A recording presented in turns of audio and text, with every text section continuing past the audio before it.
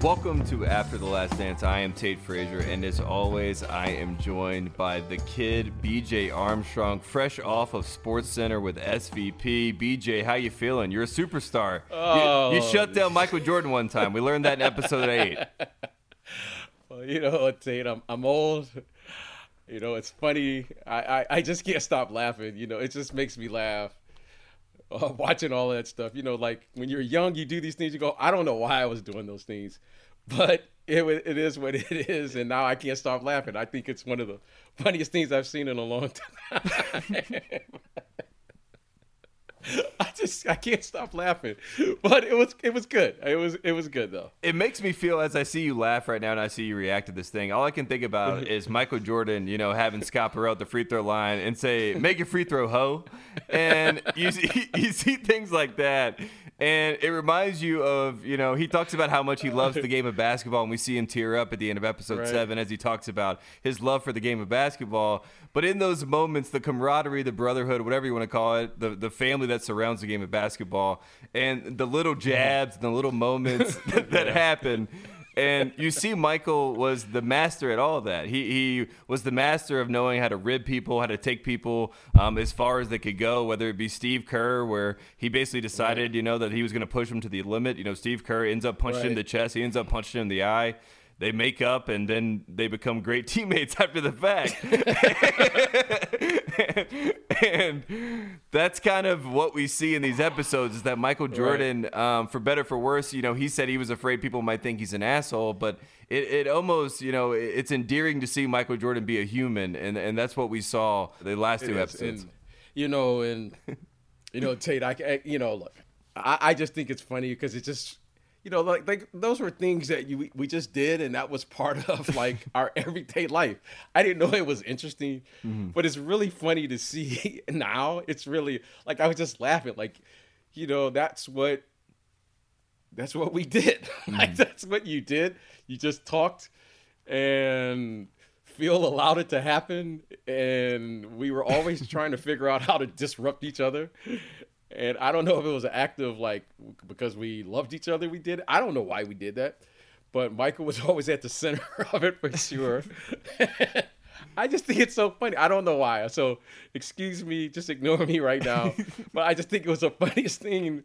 It was like an inside joke, I think, because we've all been on both sides, right? You know, you win some, you lose some, but it was great to see, because more than anything, Michael enjoyed really being one of the guys. That's what he enjoyed more than anything. And you saw Michael, and he said, you know, when he's thinking about, you know, teamwork, he said it starts with hard work and it ends in champagne. And that's like the winner mentality that we see. That mindset obviously was tested to the limit, as we see early on this doc, right? We're in 1998, and they're talking about, you know, Michael Jordan looks a lot like he did in 1993. And you were there in 1993. You guys win the title. We talked about that on this podcast. You know, you leave Phoenix. You guys fly back to Chicago that night. Everybody's excited. Everybody's happy. But as we see the summer before, Michael Jordan had a plan, and Michael always had a plan. And Michael's plan was, you know, based on his dream team experience. He was going to prove to the world he's the best basketball player, and then he was going to win a championship, you know, the three-peat, unlike, you know, the guys he wanted to be better than, Isaiah and Magic. And then he was going to leave the game of basketball and become a baseball player. And he happened to just tell somebody that, and people, you know, they're like, man, this guy's a madman, I'm sure. But he honestly, he lived that truth. And, you know, they touch on in the doc. We see all the conspiracies and things about the gambling, and we see the quote there, and, you know, it's utter bullshit, you know, and, you know, that stuff is lived for a long time. You know, I'm from North Carolina. I've always heard those rumors, and to have it addressed so bluntly and so directly, and to have the late David Stern be so blunt and direct with the commentary, it was a good moment. But you also, like we said, you know, we see Michael, right? The human side of Michael is on full display again here in these moments. Well, it is, and it was such a range of emotions, and, you know, I lived those times, and I remember, you know, from when he retired, what happened in that summer, all of the things that happened to when he finally made that decision. And, you know, it's just so much. And I think, you know, like it was like you were living at these extremes, right? We had just won a championship, and then everything that happened that summer. So you go from this high to this low to going back to like, is Michael okay? Just want to be there to support our friend. Oh, by the way, we got a season to play. It was just a lot of things going on. It was a lot of moving parts. So, but I just somehow you get through it, right? And you can see the family support that he had. You could see the support with his friends and people he surrounded himself with, and we all just wanted to be there to make sure everything was okay. And he was always there for us, and that was a time where, all of us who knew him and loved him for who he was, not the other part, not the superstar, but knew him, and we all care for him. So, but he was able to persevere and continue and through it and eventually, make a return. One of those people that knew Michael to the fullest and knew Mike before he was Michael or before he was Air Jordan or, before he was a 3-time NBA champion was obviously his dad, James Jordan. And we see in the documentary the comment that, James Jordan, he knew that Michael had had enough in 1993. And we mentioned Jordan, talking about that, the summer before in 1992. And obviously, James Jordan, the unfortunate situation that happens later that summer. But before that, there was the jubilation and the fact that Jordan had achieved this thing. Did you remember being around those two, and did you see them kind of feel completed, in that sense? Because it felt like it was almost like their basketball goal had been accomplished to the max. Yeah, I did see it. And, I've always been, I want to be respectful here because, there's our public life and then there's our private life. Yeah. And I was able to see the private side. I was able to see the relationship, which was touched on. And that was tough for all of us, right?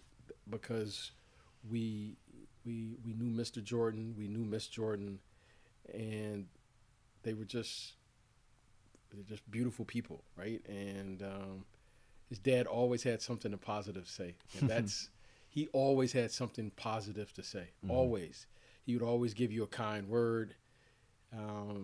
He was there, but he wasn't there. And the one thing that I always admired about their relationship was it was a true father-son relationship. Michael was a star, but when he was with his dad, he was with his dad. He was the son. And he would be the brother when his brothers would come around or his sister would come around. And when his mom would come around, everything would straighten up. You saw the respect that he had for his family. And it was just great to see. And they were just so respectful in every way of the word. And so I got a chance to see it firsthand. And I just remember all the kind words. He would always have a kind word to say. He would always have something positive to say, no matter what. And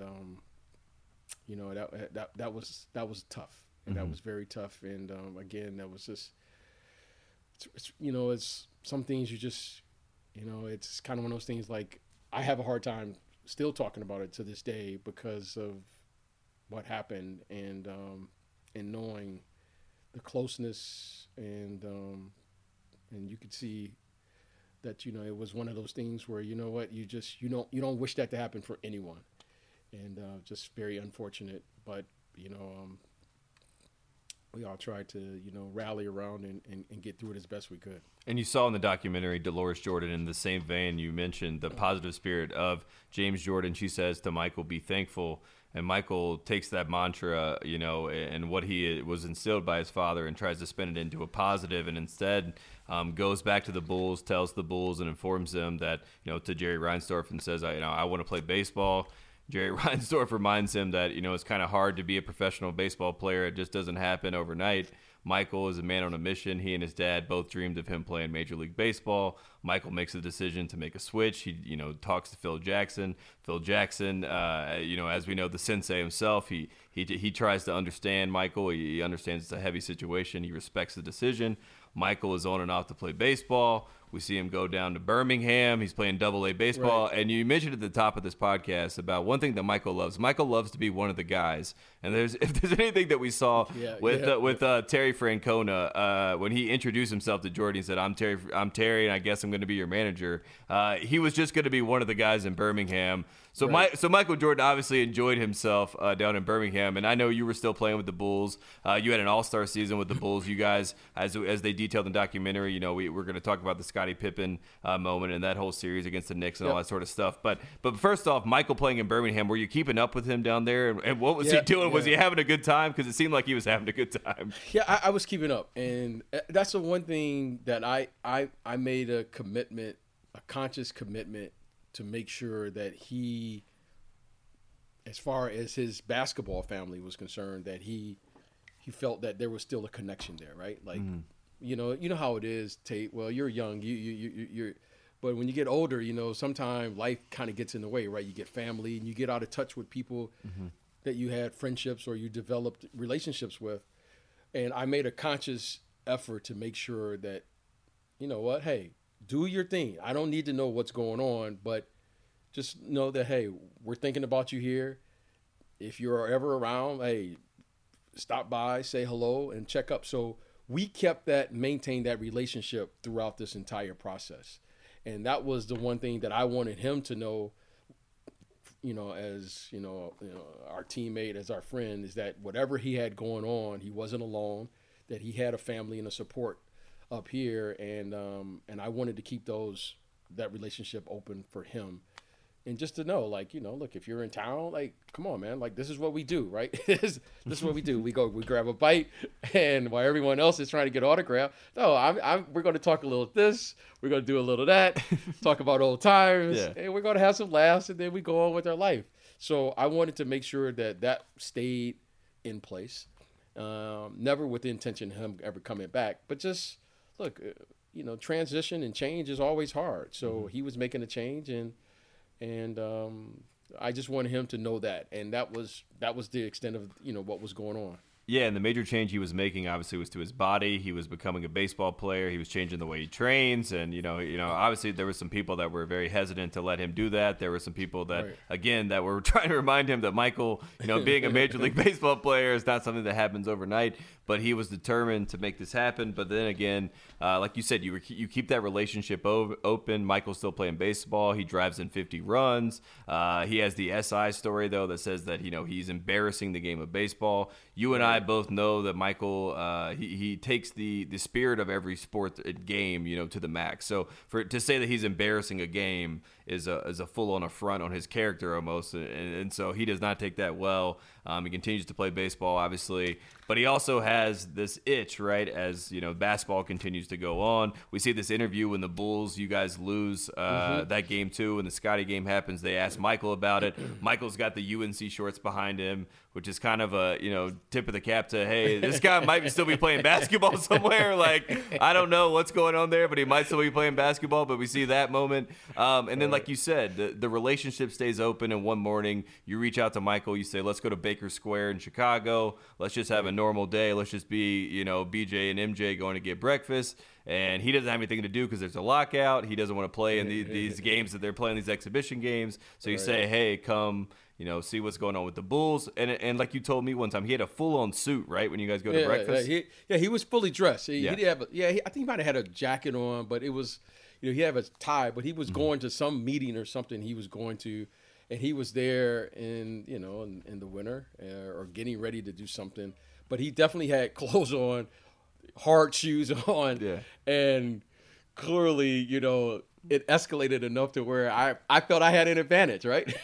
I should have known then. I couldn't beat the guy in street clothes, right? That should have been my cue, But you know what? We were just there. He had his clothes on. He was all ready to go to his meeting, and we were just we're just gonna grab a bite. Hey, we're just gonna check in, and I was just happy that he called. That hey, we were gonna do our routine. That's what we did, right? That was our routine. Like hey, let's grab a bite, sit here, talk about whatever. This is before cell phones and all that stuff. So you had to talk to people, and So we're just gonna talk, and then before I knew it, Tate, we were playing a 1-on-1, right? That's it. And I think I told you this before. The thing I remember most is how his shoes messed up the floor. I mean, his shoes like just messed up because you got salt, and he had hard shoes, and we were playing. I mean, when I tell you that floor was scratched up, we messed that floor. Well, he messed the floor up. So, but you know what? It was really funny, and you could see. I mean, he had a sense of humor about it, and I just thought it was so funny. Like, you know, like did I think he was going to do it? I really didn't. That's the thing. I didn't think he was going to go there, but he went there. so we had to do it. Like, it was like, okay, what are you going to do? All right, so we did it. And that's my guy. It's so him though, and I love him for it. And it was like one of those fun things. I always shake my head and go, you wouldn't believe this story. and here he is, you know, recounting it now for millions of people to see. And we see David Falk, right? He talks about the press release that they were going to put out, and he says that he wrote up, you know, many different versions of it. He kept giving it to MJ, and MJ's telling him, you know, basically, no, this is not good enough. And then he writes down on a piece of paper, I'm back. And then, right, that game, that day, you guys play 1-on-1. You get him to the Bulls facility. He's wearing a suit. He's tearing up the court. You guys were tied, right? Game point. Then Jordan hits what would become the new patented fadeaway of the new MJ. I don't think a monster is born. Well, for my ego, I want to say it was tied. I don't think it was tied. But we'll go with that, Tate. We'll go with that as the story lives, you know? Tie ball game, Jordan fadeaway. It was tied. It was 10-10, you know? But what I do remember, though, what I do remember, I do remember this as you were, you know, as I was, because I kind of forgot about all of this stuff, is, you know, he was very nervous about coming back into the fold. And, you know, he has this, like, personalities. And what I remember him wanting to do was to not take away from the team. He didn't want to come in and be like, hey, and make this elaborate thing. And I remember it was just a fax, right? You know, this is before email. This is before, you know, all the way we communicate now. And he just had a fax that said, I'm back. And that was it. It was just like, it was so him. Like, hey, I just want to be part of the team. Yep. I'm just going to come back and be one of the guys. I'm just going to try to fit in as best I can. I'm not here to he didn't want to step on anybody's toes. You know, it was like one of those things where, you know, we had to encourage him to, like, take the throne back. Yeah. Come back. Like, but he, like, he had this, he has such a respect for the game. Yeah.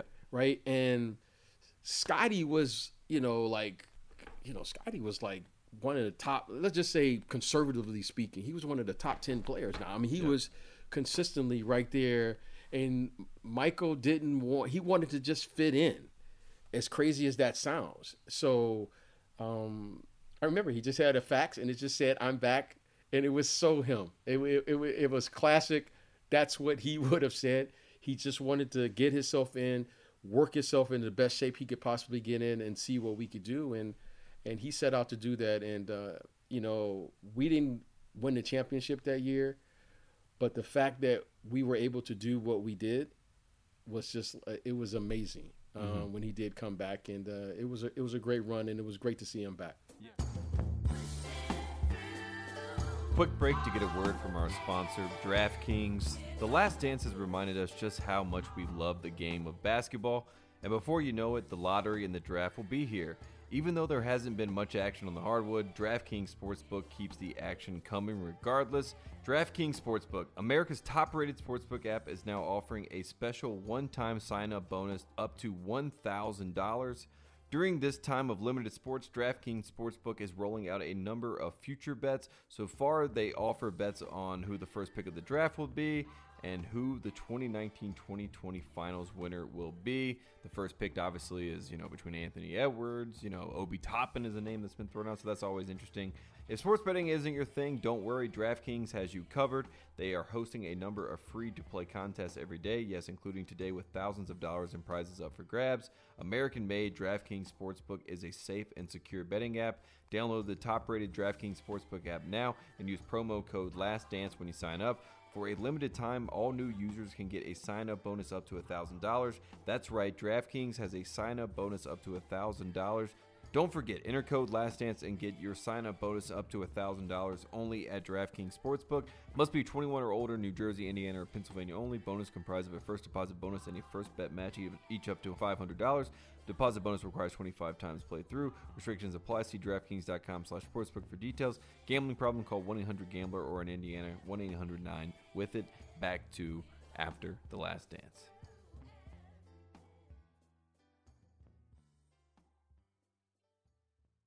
My mentality was to go out and win at any cost, and obviously he comes back, and you guys take on Horace Grant, who had just left and gone to the Magic. He's with Shaq and Penny. Right. You know, we've seen the 30 for 30 on that team. We know how great Nick Anderson was, and they show the strip. Nick Anderson, he takes the ball away from 45 MJ, and then he says 45 MJ. It's not the same as 23 MJ. The Magic beat you guys that year. And then we get to the interesting part. It leads to a summer that's an insane summer, and it leads to you and Michael Jordan. You guys go to Los Angeles because Warner Bros. You are really excited about this. Because, BJ, I grew up, I was born in the 90s. I was raised in the 90s in North Carolina. And I legitimately thought Space Jam was a real story. I was that young. My water bottle had MJ secret stuff. My mom would write that on it before games.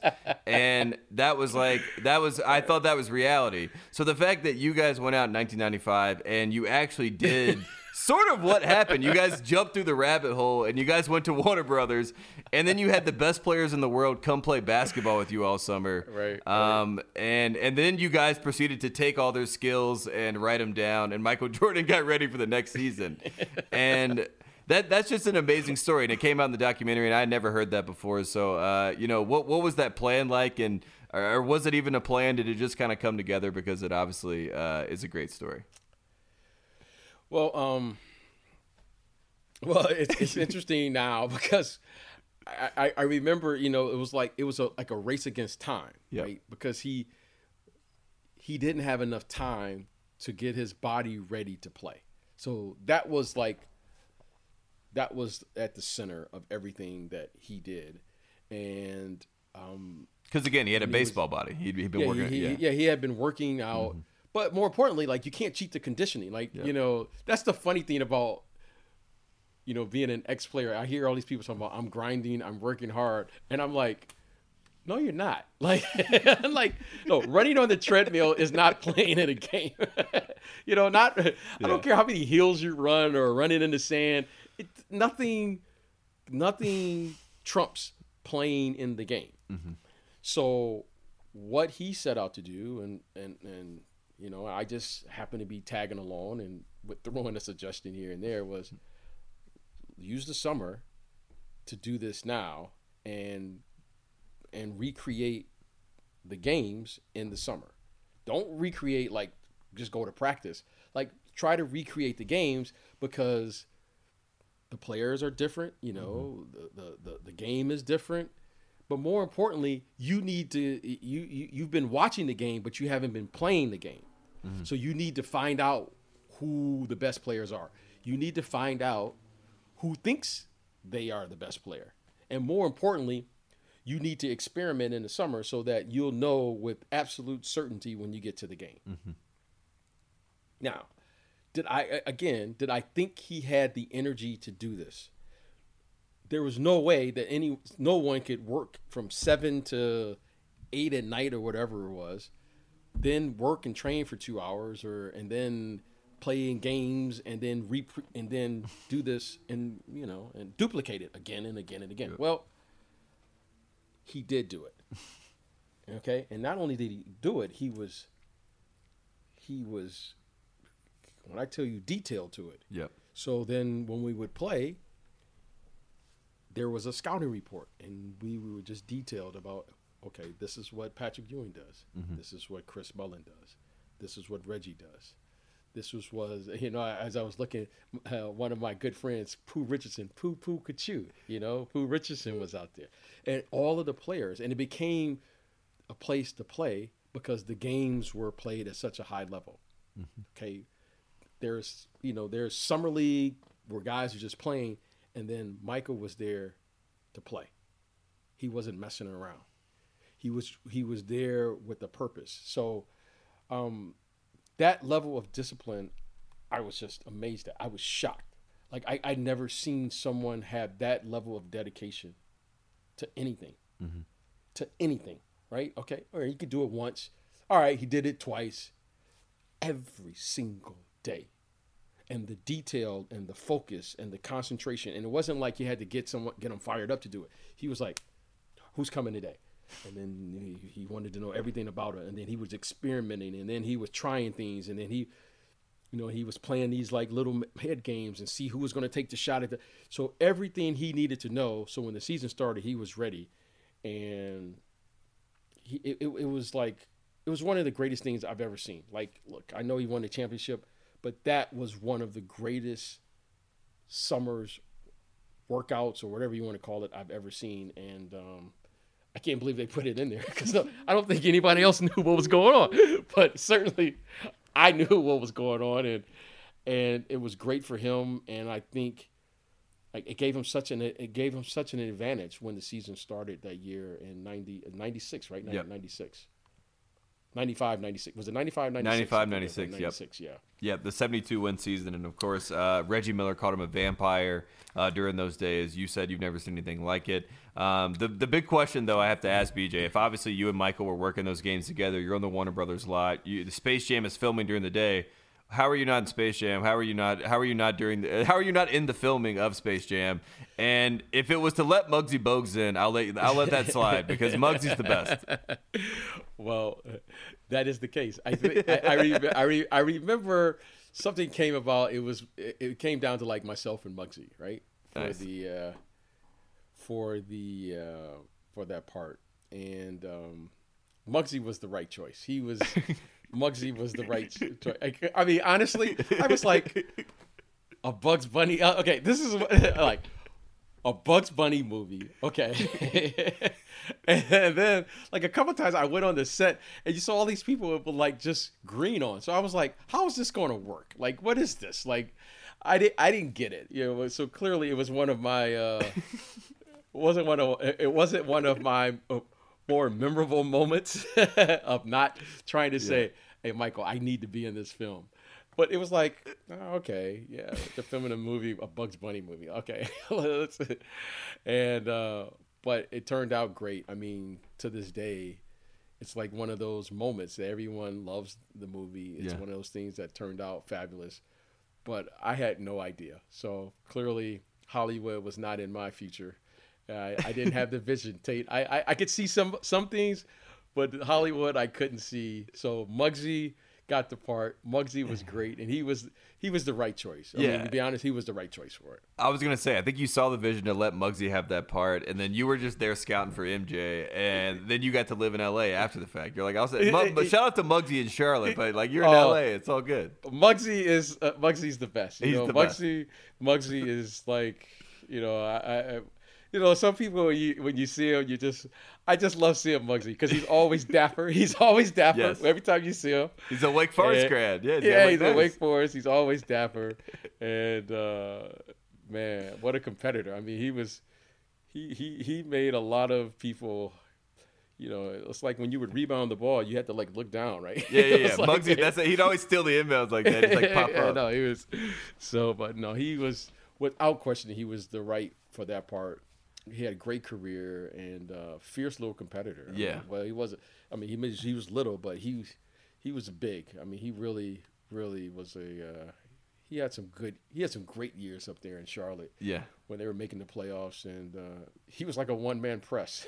That was one guy that I think every guard in the league respected. Like when you look for the guy, he was so low, you couldn't do your thing against him. So he was a fierce competitor for sure. Yeah, Muggsy is hard over height always. My first NBA game was going to see Muggsy Bogues, and I remember my 4-year-old self yelling Muggsy Bones, and he came and signed a shirt for me. So that's my mom's favorite memory. She loves Muggsy Bogues forever. So she's that's a sweet moment in Hornets history there for you. I have to mention, BJ, you popped up on the doc, and then you said you were asked about Michael Jordan being a nice guy. You said rhetorically, was he a nice guy? He couldn't be a nice guy with that mentality. And we've been talking about that mentality, but that was the intro into the B.J. Armstrong experience with Michael Jordan, and that leads us to Charlotte in 1998.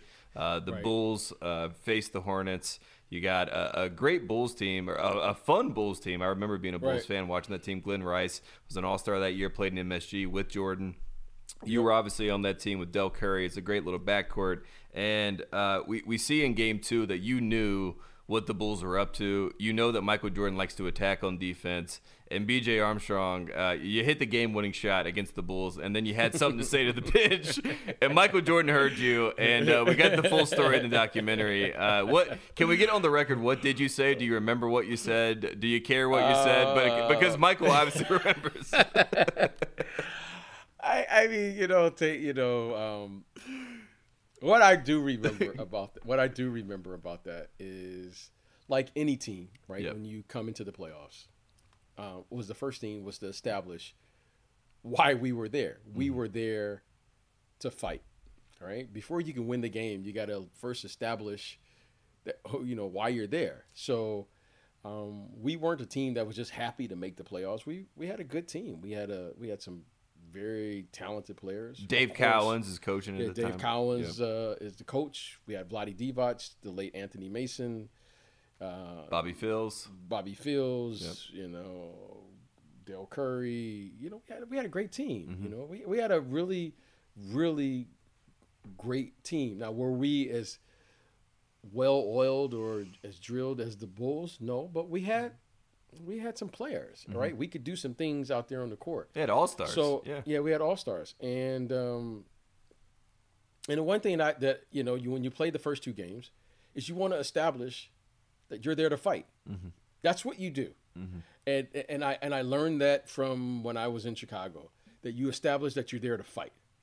Okay, there's a way to win and there's a way to lose. If we were going to lose, if you let them know you're there to fight, then that's like the respect of the game. Mm-hmm. Okay, so first game they kind of cruise and win, and then the second game, in Game 2, which we're referring to here, is, it was an opportunity. And the opportunity was, okay, we were going to establish why we were there. That was like, okay, if we're going to get their attention and they're going to get our attention, Game 1, okay, that could have gone either way. Game 2, everyone kind of makes their adjustments. And then now that kind of establishes how this series can go. Yep. And that's all I was trying to do. That's all we were trying to do. And when you play against a Michael Jordan team, you know what? You got to attack it. It's very simple. And we went after it. I hit some shots. Del Curry was fabulous. I mean, Del Curry was fabulous. We had a great matchup with Glenn Rice and Scottie Pippen. Anthony Mason and Robin was a good matchup for us, and Vlade Divac was a good matchup for us against Tony Kukoc or Luke Longley. So we were able to win that game, and here we are, and we went on Game 3, and I guess the Bulls made a few adjustments in that game. and we see Michael Jordan, and he gives the quote. This is in modern time. He said, I'm supposed to kill this guy. I'm supposed to dominate this guy. And in this case, this guy is B.J. Armstrong. And that's why, when Michael Jordan says, I have a competitive problem, you kind of see that in those statements. And again, we see Jordan back in those times. Right. In 1998, he's smoking a cigar. He's asked about the fact that you guys won Game 2. If he's upset about it, he's obviously not upset. He's obviously not upset. And so that's kind of where we get, when Glenn Rice is asked, he said, we knew it was going to be a dogfight at that point. If the big dog's saying it's going to be a dogfight, it's going to be a dogfight. MJ ends that statement, when you're ahead, it's easy to talk, which is, he's just hyping himself up. And there we go, and that's the Hornets experience. You guys win that game. The Bulls come back. They move on. We see the final shot going into episode 9 and episode 10. We get the Pacers in the Eastern Conference Finals. But that was a great time to be a Hornets fan. I remember that, and it was a great game. That was a time, and I'm glad Michael Jordan. It's good to see it still gets to him. It's just. It's just life is so funny, and I can't stop laughing tonight. I mean, I got to say why I'm laughing so hard. So at the beginning of the Think About Our podcast, I get a text, and it's from MJ, and I just can't stop laughing, and it's something just making me laugh. I'm sorry. I can't. It's just, it's just so, you'll be like, that's just Tate, or that's just, this guy. That's just Mike. That's just Mike. It's just him, right? And so, but you know what? That's really funny. I mean, it was so funny to me because that's all you want to do. You want to grab people's attention, let them know that why you're there. You're not there to hang out and you're not there to like, okay, hey, beat us in 4 or whatever. Yep. No, we're there to play. Like we're professionals, and it was great to see. It was one of the. It just makes me laugh. It just makes me laugh. That's all I can say. And that's all we want on this program. We want to make people laugh. And right. Michael Jordan, obviously, he had a great time trying to make people laugh by talking shit to people. And right. He is not only one of the greatest basketball players, if not the greatest basketball player of all time, he might be the greatest shit talker of all time. And he obviously loves backing it up. He loves bringing things up, and he loves like George Karl, right? We see George Karl, and poor George Karl went to North Carolina just like Michael Jordan. Michael Jordan expects the Dean Smith Carolina family conversation. George Karl does not give him that. Michael Jordan takes that as a huge slight, and then decides to not only beat the Sonics in fair fashion, the first 3 games at least, but to laugh at Gary Payton on an iPad, however many years later. So these are just Michael in a nutshell in the series. He was obviously, having a good time talking about these moments, laughing about these moments. We're laughing about these moments. Before we get out of here, I want to bring up 2 people that we haven't brought up yet before we leave, and one of them is LaBradford Smith. Right. LaBradford Smith, that name is, in the basketball circles, there's just names that stick around that you always remember, like an Earl DePearl. Everybody will remember Earl DePearl, or Clyde Frazier, whatever it may be. But one of those names is LaBradford Smith because of this whole sequence with Michael Jordan and the mythology behind it, and you were there to experience that. And what was it like to see LaBradford Smith have to deal with that? And obviously, Roy Williams was there at the game, wearing a nice sweater. We saw that on SportsCenter after the fact. But what did you say to MJ about LaBradford Smith? Well, it was nothing to be said, I mean, no, honestly, I mean, I remember that game. Like, LaBradford Smith, when I tell you the kid, he played a terrific game. Yeah. He had a great game. He didn't have a good game. He had a great game. And for whatever reason, Michael couldn't he couldn't make a shot, right? He just I don't know. It was just like one of those nights. If I remember correctly, I think we still won the game. Yeah, you guys won. Yep. I think we still won the game. And I mean, this is why I love Michael, right? This is why I love him, right? Because it's so him. Like, you win or you whatever you do what you do, and then people just kind of, move on. Whether they're doing it with a false sense of security or, that's who they really are. The game really mattered to him. Mm-hmm. The game really mattered to him, and Michael has this big personality, right? He comes in the room, he's there. When I tell you it's complete silence on the plane, it's complete silence on the bus, it's complete silence on the bus before where we're going to the game that night. And I remember on the plane, we always, we're hanging out. He went in the back and he didn't say a word. Mm-hmm. And I went and checked on him, because I would always check on him. Just, hey, you good? I would check on him. He said, yeah, he was, Beach. When it was serious, I was BJ, I was the kid, but when he was serious, it was Beach. Beach. How many points he have? I think he had like 35. I'm gonna have as many points or more points than him in the first half tomorrow. Mm-hmm. I knew what that meant. I didn't need to say cool. I just walked out and I began to get myself prepared for what was going to happen tomorrow. Now, I don't know if you can prepare for something like that, right? Obviously, LeBradford did, he played. He had a great game, but that kid never saw this coming. He just never saw it. Mm-hmm. And when I tell you he came out with a fury, I mean, he always had incredible energy, but he came out with another level of energy. Mm-hmm. And it was just, when I say it was ferocious, I mean, he was on his game. Like, he was on, like, it didn't matter. Everything was so precise. His mm-hmm. footwork, the way he was moving, the bounce in his step. And the reason I'm saying the bounce in the step, because we're playing on a back-to-back. Mm-hmm. He should be tired, yes. Something. He was just on, when I tell you he was on point, like it was just, everything was crisp. Everything was fresh. Everything mm-hmm. was just one dribble, two dribble, bam, two dribble, dunk.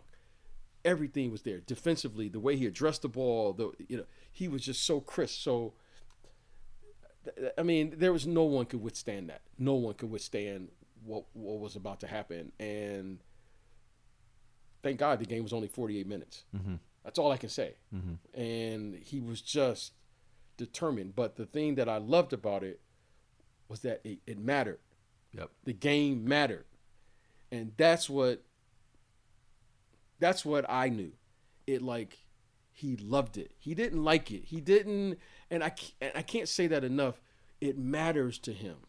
And with that, God, that was like, that's what you,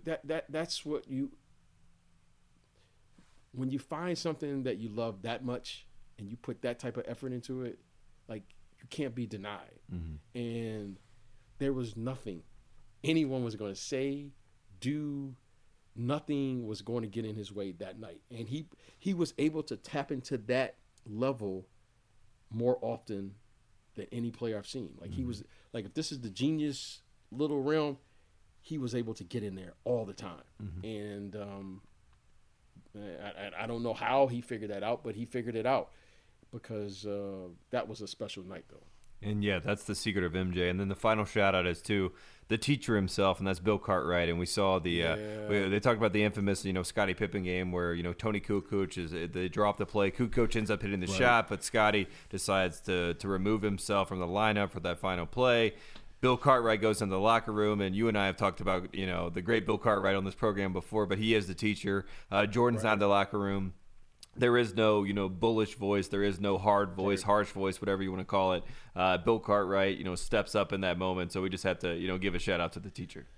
Yeah, Bill is, look, that was a special group, but Bill was, he was our voice of reason, if you will. Mm-hmm. Like, Bill didn't say much. The conscience of the team. Yeah. He was the conscience of the team, without question. I think that's a great choice of words.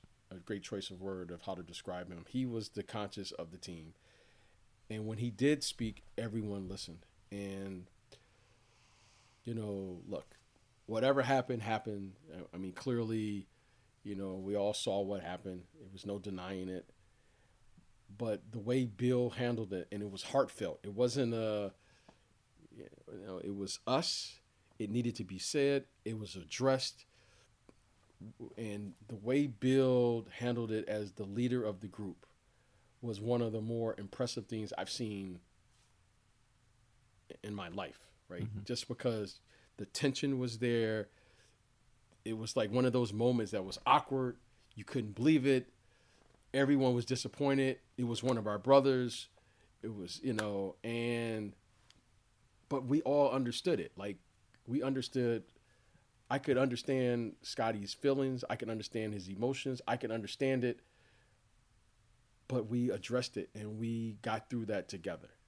And and that was Bill. I mean, Bill, when I say it was heartfelt, like nobody said anything. Mm-hmm. I mean, nobody. And it was one of the most impressive things I've seen in all of sports, in all of my years, to see someone address that situation and the respect that Scotty had for Bill. Like, we all had this respect for Bill. It was like, we would always joke, Bill was like our dad, right? You know what I mean? Like, he was, that's why we called him the teacher. And, thank goodness that Bill was there. I don't know if another person could have resolved the issue like that. But Bill was able to get us through, and we took that team to Game 7, right? We took the Knicks, and the Knicks were a good team that year, and it was because of our internal leadership. So, shout out to Bill. Bill he literally was one of my first mentors when I came into the league. I've relied on him my entire professional career, still to this day, and he's still, he actually lives out here in California now, and up in the San Francisco area. So shout out to Bill. He was fantastic, and I can't words what happened there, because when I tell you, Tate, there was nothing that could have said to. I mean, you saw it. That's exactly what happened. Mm-hmm. But somehow, by a miracle, Bill found the right words to say it when it needed to be said, and and I was able to witness that. Bill Cartwright, a great big, and we know you love bigs on this program, BJ. I love bigs. I love the bigs. And Scottie Pippen, the greatest apology ever by dunking over Patrick Ewing, and then going to Spike Lee, telling him to sit down. And if there's ever been a time where you're worried about a guy being on your side as a teammate, the next game he dunks over their best player, tells Spike Lee to sit down, and you guys all say, "Hey, Scotty, welcome back, baby. Let's go." So that was a great moment too. Yeah, it was good. The thing is I kind of, the funny part about the play is it was Pete Myers is one that makes me laugh. Pete's talking so much trash because Pete used to play in New York. And man, that was a fun group too. And we barely win Game 3. We come back and win Game 4. Yep. Go up there, lose Game 5. Come back home, win Game 6, and then. The infamous call, and was it Game 7 or was it Game 7 or up there? So those were good times, but that was an incredible play. That was probably one of the best dunks I've ever seen. Right? Yes. I mean, Patrick Ewing, look, is Hall of Famer, shot blocker, rim protector, and Scotty just rose up and dunked on him. But it was a great play. For sure. The Madhouse on Madison was rocking that night. I can see that was a great moment. Yeah, and Patrick Ewing, as he said in the documentary, he said nobody's going to talk about all the points he had and all the blocks he had and all the rebounds he had. So we have to point out that Patrick Ewing was an amazing basketball player doing this stuff too. No, Patrick Ewing, he was more than amazing. Yes. Yeah, he had the nickname the Beast. Right? A great big, the greatest big possibly. Patrick Ewing was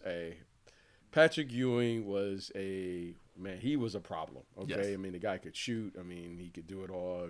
He was athletic, and but he did. He did have a great game. I remember that. So Patrick, here on Pushing Through, we want to recognize you. Yes. For having a great career, not just a great game. You had a great career. Absolutely. And there you have it. This is After the Last Dance. We just covered episode 7 and episode 8. We'll be back later in the week, probably around Tuesday. We got a special guest BJ and I will be talking to again about the Last Dance stuff. And then later in the week, we got Kevin Wolf from Mitchell & Ness. You mentioned the Scottie Pippen dunk. That was at the front of the Mitchell & Ness store in Chicago for the 69th All-Star game. That was a great shot. And we'll be back on Tuesday. This is Pushing Through. See you then. See you guys. I just let BJ start laughing in the middle of that. I was trying to plug Mitchell Ness, and I just see you start cracking up. I'm sorry, man. It's all good. Oh, man. That was great, though.